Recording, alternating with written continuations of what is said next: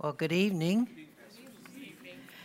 My name is Steve Farish, and I'm grateful to the Lord for the opportunity to be here this evening. In thinking about tonight, I've asked the Lord three things very specifically in prayer. Number one, that He would help me to be especially pastoral this evening because our topic is suffering, and suffering is so personal. And I realize as I look around a room this size, it's probably exceptionally personal for some of you, even at this moment. My second prayer is that the Lord would enable me through this message this evening to put solid rock under the feet of Christians for times of suffering. And then my third prayer is that if there are those here this evening who do not know the Lord, that is, you haven't trusted in Jesus Christ alone for your salvation, that what I have to say about God's blessings to His children would make you so jealous that tonight you would say, I want that. I want that. Yes, Jesus, I want all that you are for me through a personal relationship with you. Here's where we're going this evening. We're again asking the question, why does God allow pain and suffering? We're first going to see very briefly three wrong answers to that question. And then we will see at significantly greater length one right answer to that question, and I'll invite you to turn in advance, please, to Romans 8:28, perhaps after John 3:16, the most familiar passage of Scripture to you. But first, by way of introduction, three wrong answers to the question, why does God allow pain and suffering? Now, Pastor Kenny, in his marvelous message this morning, spoke about the answers that other religions give to this question. I want to suggest to you three wrong answers that we commonly hear in the Western culture in which we live. Answer number one, that's a wrong answer, is that God is not good. There's suffering and there's pain in the world because, in fact, God is not a good God. Some of you know that the humorist Russell Baker died this past Monday at the age of 93. He wrote humor columns in the New York Times, I think, for at least 40 years. And I remember reading Russell Baker's autobiography some years ago. His father died suddenly when Russell Baker was 5 years old. And just after he was told that his father had died, this 5-year-old boy had the following conversation that he remembers with the family housekeeper. For the first time, I thought seriously about God. Between sobs, I told Bessie that if God could do things like this to people, then God was hateful, and I had no more use for Him. Bessie told me about the peace of heaven and the joy of being among the angels and the happiness of my father who was already there. The argument failed to quiet my rage. God loves us all just like His own children, Bessie said. If God loves me, why did He make my father die? Bessie said that I would understand someday, but she was only partly right. That afternoon, though I couldn't have phrased it this way then, I decided God was a lot less interested in people than anybody in my hometown of Morrisonville was willing to admit. That day, I decided that God was not entirely to be trusted. Some people suggest the answer to the question, why does God allow pain and suffering, is God is not good. But brothers and sisters, we've seen the cross. We've seen that God came himself to rescue his people from sin and death by suffering in our place, suffering God's own just wrath against our sins, satisfying his wrath, that in the process he might make us his people. We know the love of God. When the Bible says, give thanks to the Lord for he is good, for his steadfast love endures forever. We know that that is true. A second wrong answer. God is not all-powerful. Some of you are old enough, as I am, to remember all the way back in 1981, a best-selling book by Rabbi Harold Kushner, whose son had died 4 years earlier of a genetic disorder. The title of the book was When Bad Things Happen to Good People. And Rabbi Kushner concluded that yes, God is good, but that the reason his son had died was that God is not all-powerful. And thus God cannot accomplish everything he desires. But I would refer Rabbi Kushner to the Hebrew Scriptures and to Psalm 115, verse 3. Our God is in the heavens. He does all that he pleases. He is the all-powerful one. A third wrong answer to the question, why does God allow pain and suffering? Some have suggested in recent years it is because God does not know the future completely. John Sanders is a Christian theologian who some years ago was driving and came upon a very serious motorcycle accident. He looked at the motorcycle in the roadbed and said, I know that motorcycle. That's my brother's motorcycle. And the police lifted up the sheet so that he could identify the dead man as his brother. And his brother's death in this horrific motorcycle accident sent John Sanders to thinking, how could God allow such a terrible calamity? And his conclusion was that, yes, God knows a lot about the future, but God doesn't know everything. And so God simply did not foresee my brother's death on that motorcycle. Now, the book of Isaiah tells me that the difference between the one true God and the gods of all the other nations is that our God knows the future exhaustively. And to be very candid with you, I would not want to live in a world where God did not know the future exhaustively. So those are 3 wrong answers. One right answer to the question, why does God allow pain and suffering? One right answer is the answer of Romans 8:28. As always, we have to ask ourselves first, what is the context of the passage? The context of the passage, simply put, is suffering.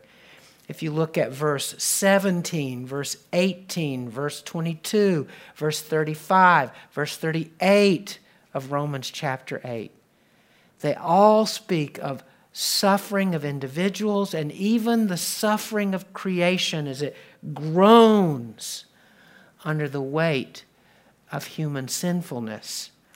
And in verses 26 to 39 of Romans 8, and you know that the church for many centuries has called Romans 8 the Great Eight. It is the favorite chapter of the Bible, I suspect, of many of us in this room. Not least of all because in verses 26 to 39, Paul sets forth 9 specific encouragements for suffering Christians. 9 grounds for why, when the children of God walk through pain and suffering that God has ordained for their lives, they can find strength and peace, and yes, even joy. Romans 8:28 is the second of those encouragements. So what we're reading when we come to verse 28 is encouragement to Christians who are walking through times of pain and suffering. Now, before we read the passage, you probably know that in our various English translations, this passage can be translated quite differently. I'm using the English Standard Version. I rechecked this week. The English Standard Version is faithful to the original. Thankfully, this is a case where, while our English translations may sound different, the meaning is always the same. So, with that introduction, look with me, Romans 8:28, and hear the word of the Lord, this encouragement to Christians as we walk through times of suffering. And we know that for those who love God, all things work together for good, for those who are called according to His purpose. Now we're going to draw out 3 observations from this passage, very simple observations. Observation number 1. Romans 8:28 is not a promise to everybody. Romans 8:28 is not a universal promise. In fact, Paul gives 2 descriptions, one at the beginning of the verse and one at the end of the verse, of the recipients of this promise. Look at the first description. We know that for those who love God. So the promise that all things will work together for good, which means, of course, that it is God who will work them together for good. God will work all things together for good first to those who love God. What group does that phrase describe? Christians. How do I know? Because in John 17:26, Jesus says that God has put into the hearts of everyone who by God's grace is trusting in Jesus Christ alone for his or her salvation, God has put into our hearts His own love, meaning the love that begins with the love of God the Father for God the Son and God the Holy Spirit, and the love of God the Son for God the Father and God the Holy Spirit, and the love of God the Holy Spirit for God the Father and God the Son, because our God is one God eternally existing in 3 persons. Our God first experiences love within Himself. And so when He plants His love in our hearts, it is first love to God. So if you are a Christian, if right now you're holding on to Jesus Christ as your only hope for eternal life, the phrase in verse 28, those who love God, describes you. You may say, Pastor Steve, I don't feel like I love God sometimes. It is true. None of us, even 1 second in our lives, has ever loved the Lord our God with all our hearts and all our souls and all our minds and all our strength. That will come in heaven. But by God's grace, if you're trusting in Jesus Christ tonight alone for your salvation, You love God, and you're the recipient of the promise in Romans 8:28. Look at the second description. This one's a little bit easier at the end of the verse. The recipients of the promise that God will work all things for good are secondly described as those who are called according to his purpose. And what does that phrase mean? Those who are called according to his purpose. What group does that phrase describe? Well, thankfully, Paul tells us in the next two verses. Look at verses 29 and 30. For those whom he, God, foreknew, he also he predestined to be conformed to the image of his Son. Okay, so we're called according to a purpose. What is that purpose? That we would be conformed to the image of Jesus. That we would look, spiritually speaking, more and more like Christ in order that he might be the firstborn among many brothers. But continue in verse 30. Those whom he predestined, he also called. There's called again.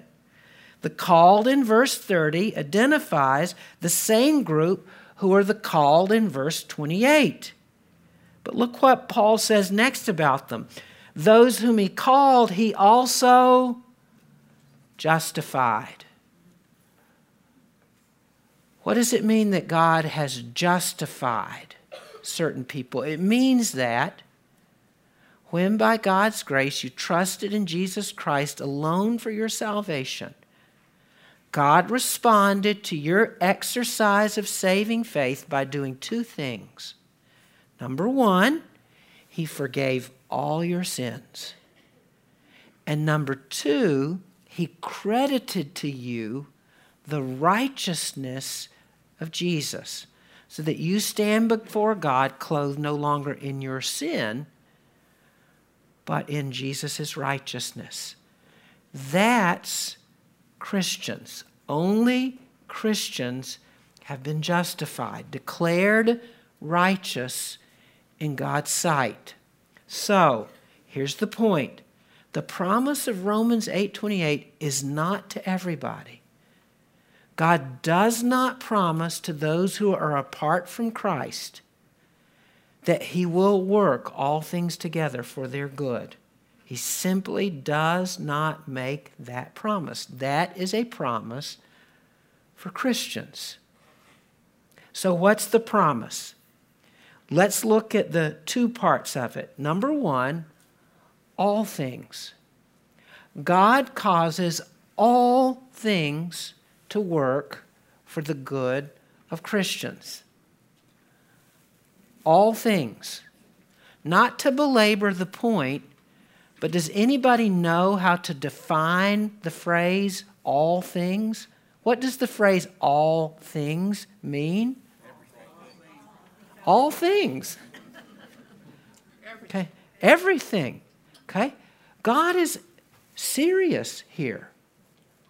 All things means all things.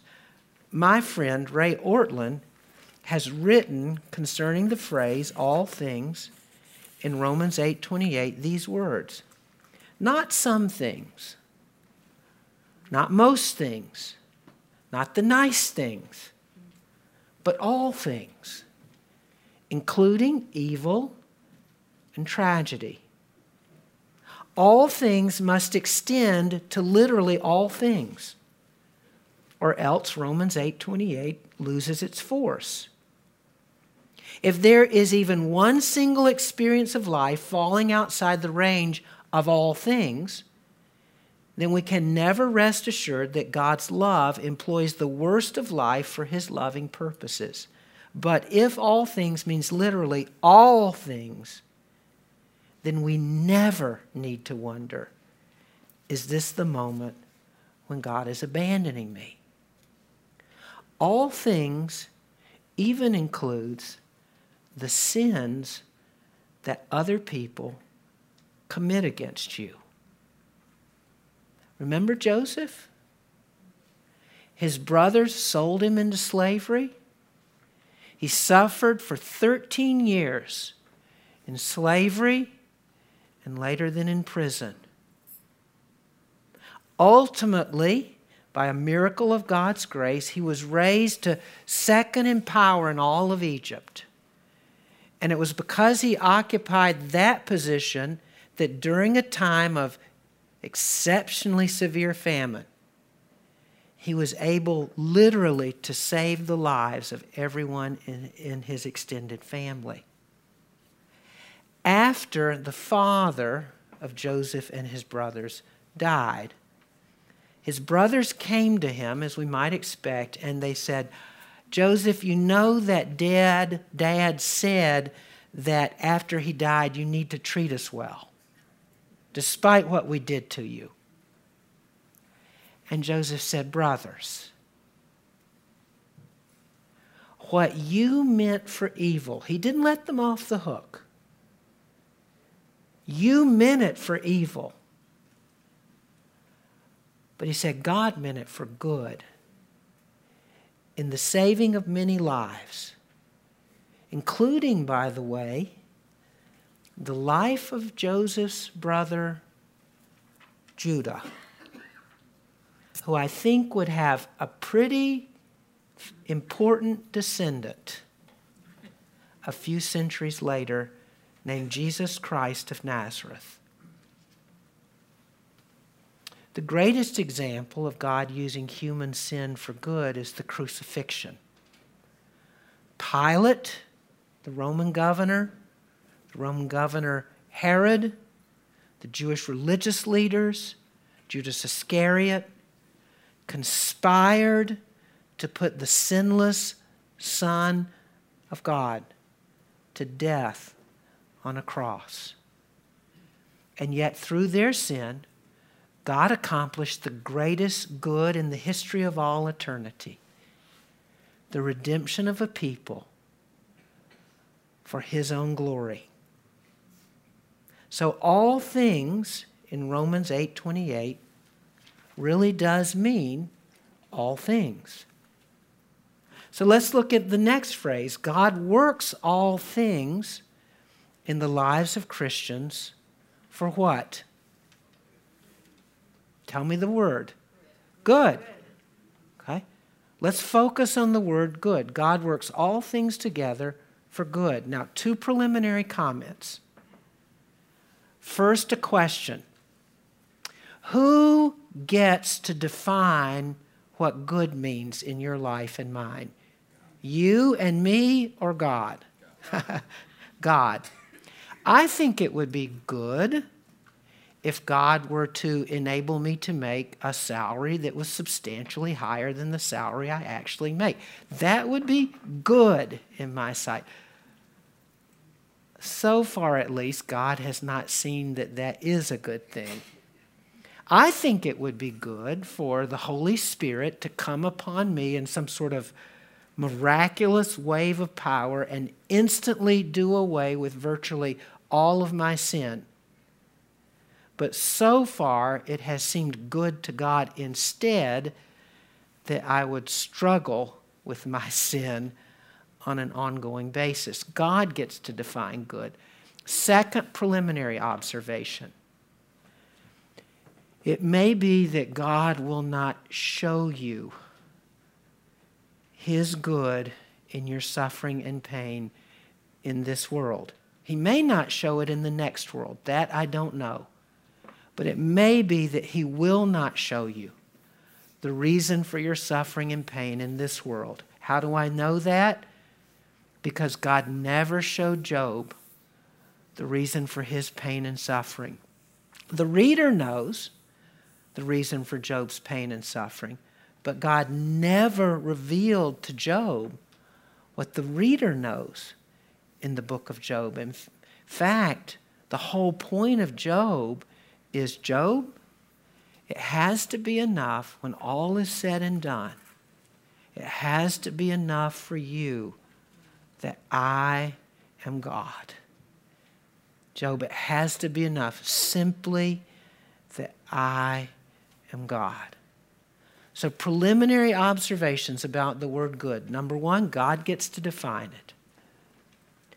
Number two, he may or may not explain in particular cases of suffering or reveal in particular cases of suffering in your life and mine, his reasons behind it.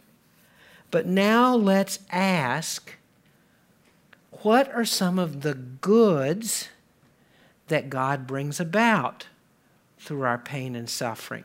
Now, Joni Eareckson Tada, a wonderful Christian, most of you know who she is, paralyzed in a diving accident at the age of 19, has lived as a quadriplegic in chronic pain, we think longer than any other person in history has ever lived with quadriplegia. In the index to one of, at the end of one of her books, lists 36 ways that God brings good out of our suffering. I'm only going to mention 2. Okay? So there's much more than this. And the 2 I'm going to mention are really 2 sides of the same coin.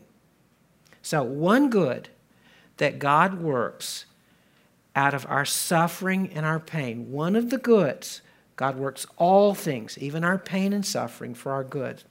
One of the goods he works is that it is through pain and suffering that God rids our life. It's not the only way, but it's one of the primary ways that he rids our lives of sin.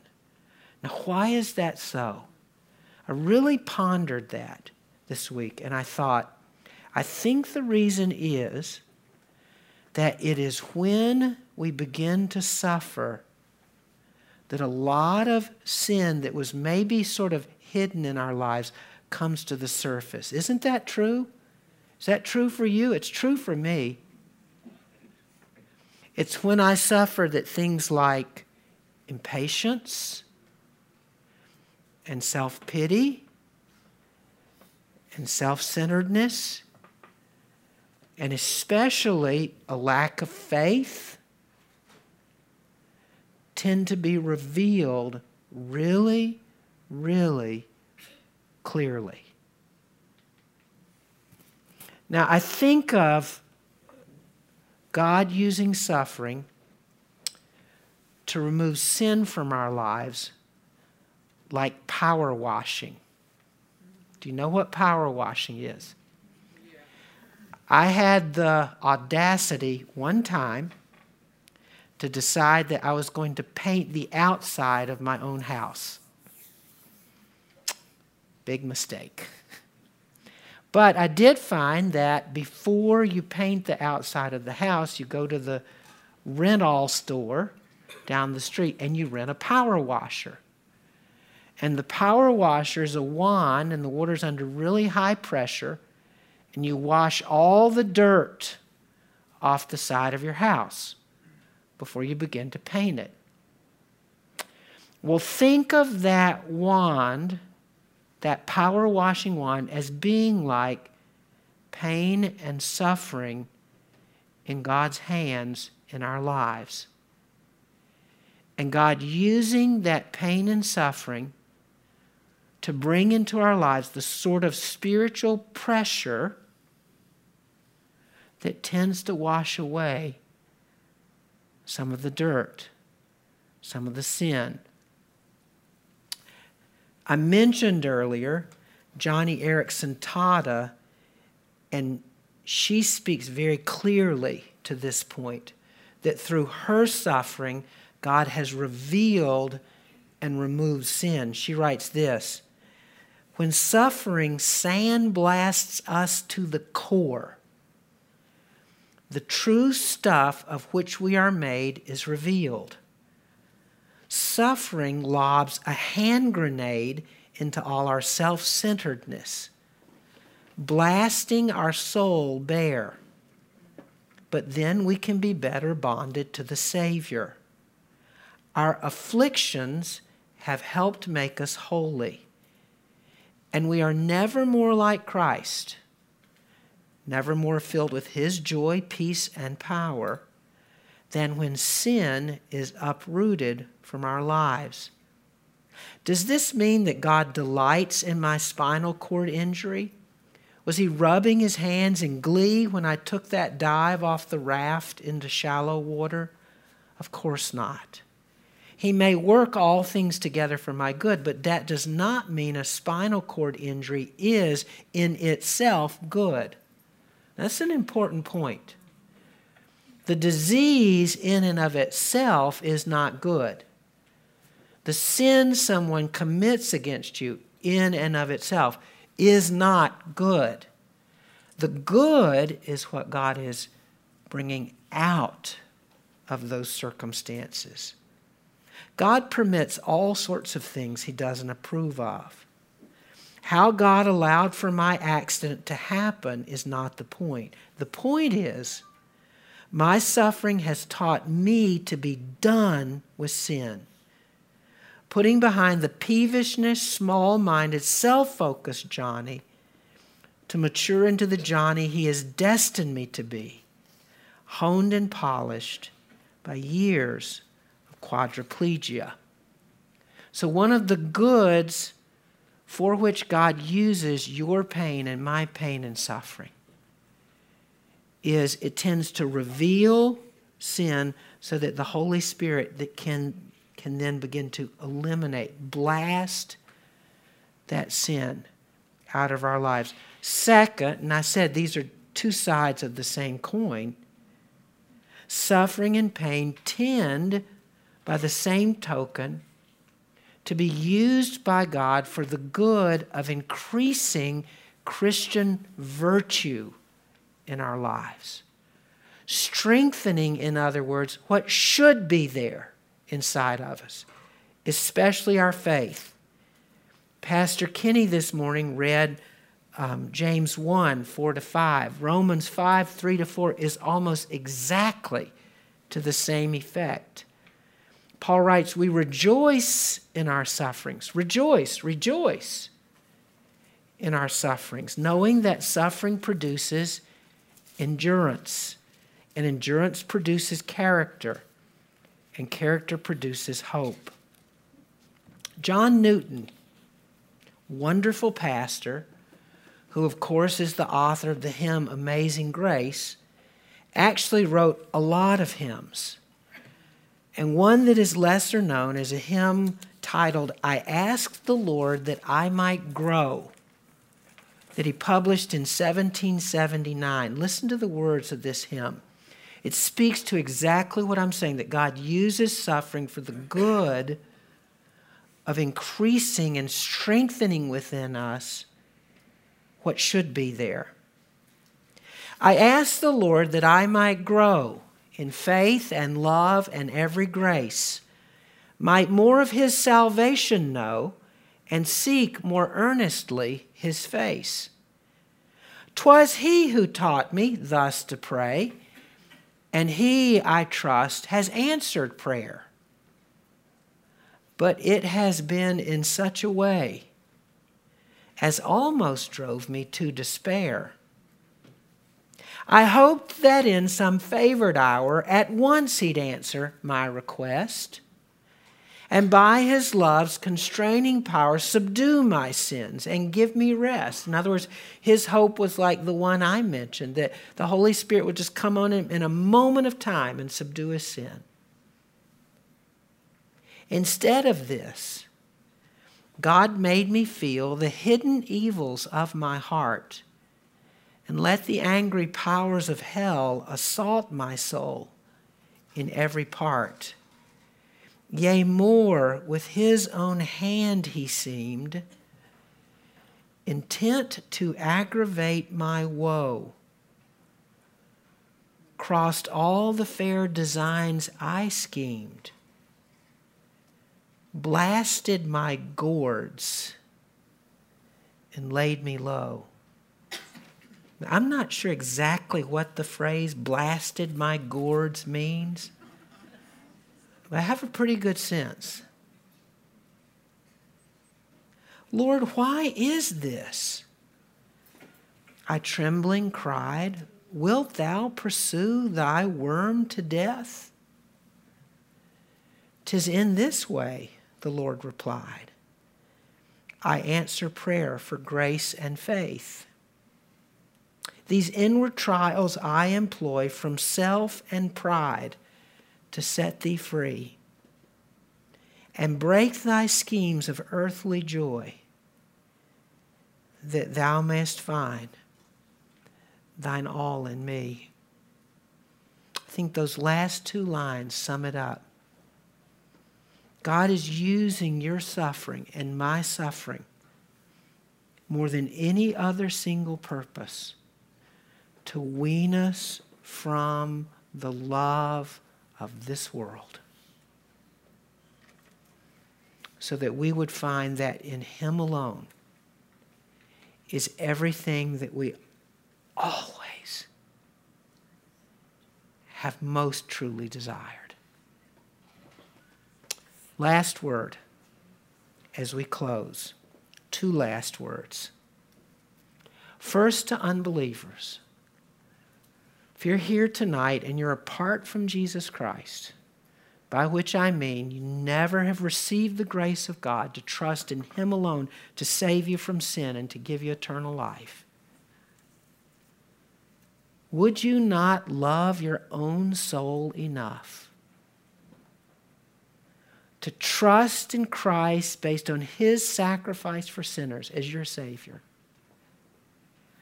and to enter into all the promises that God has for His people, not the least of which is that He will work all things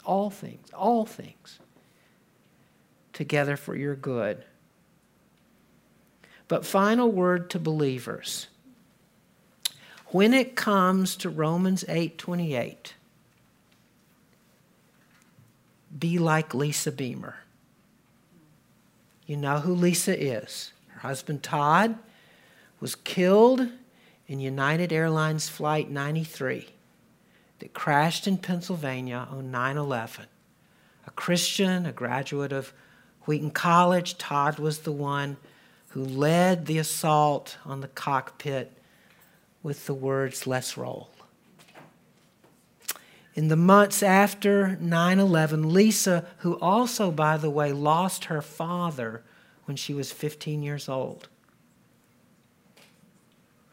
Lisa gave an interview to Modern Reformation magazine, and she said this about Romans 8:28, among other things, and I love both the honesty and the trust here.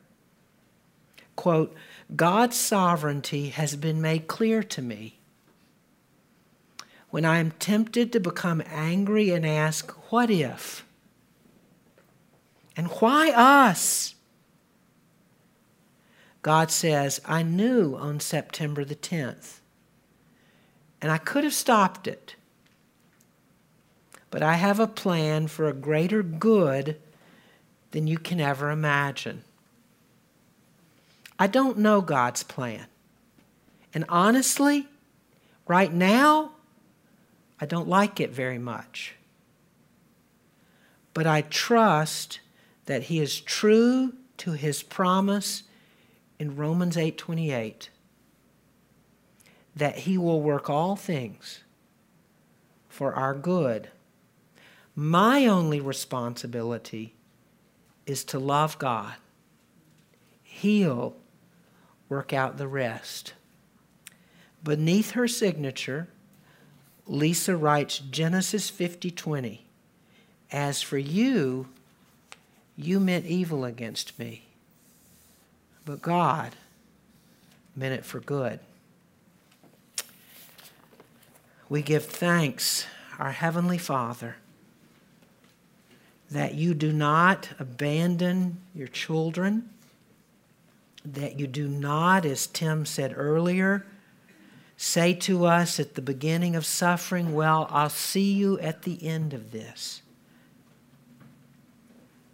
Rather, God, not only do you walk through us with every step of our suffering, but Jesus, you endured suffering that was far deeper and far greater than any suffering that we could ever know. And so when we look to heaven and we cry out to you, God, in the midst of our pain, we are not crying to a God who does not know what our pain is like.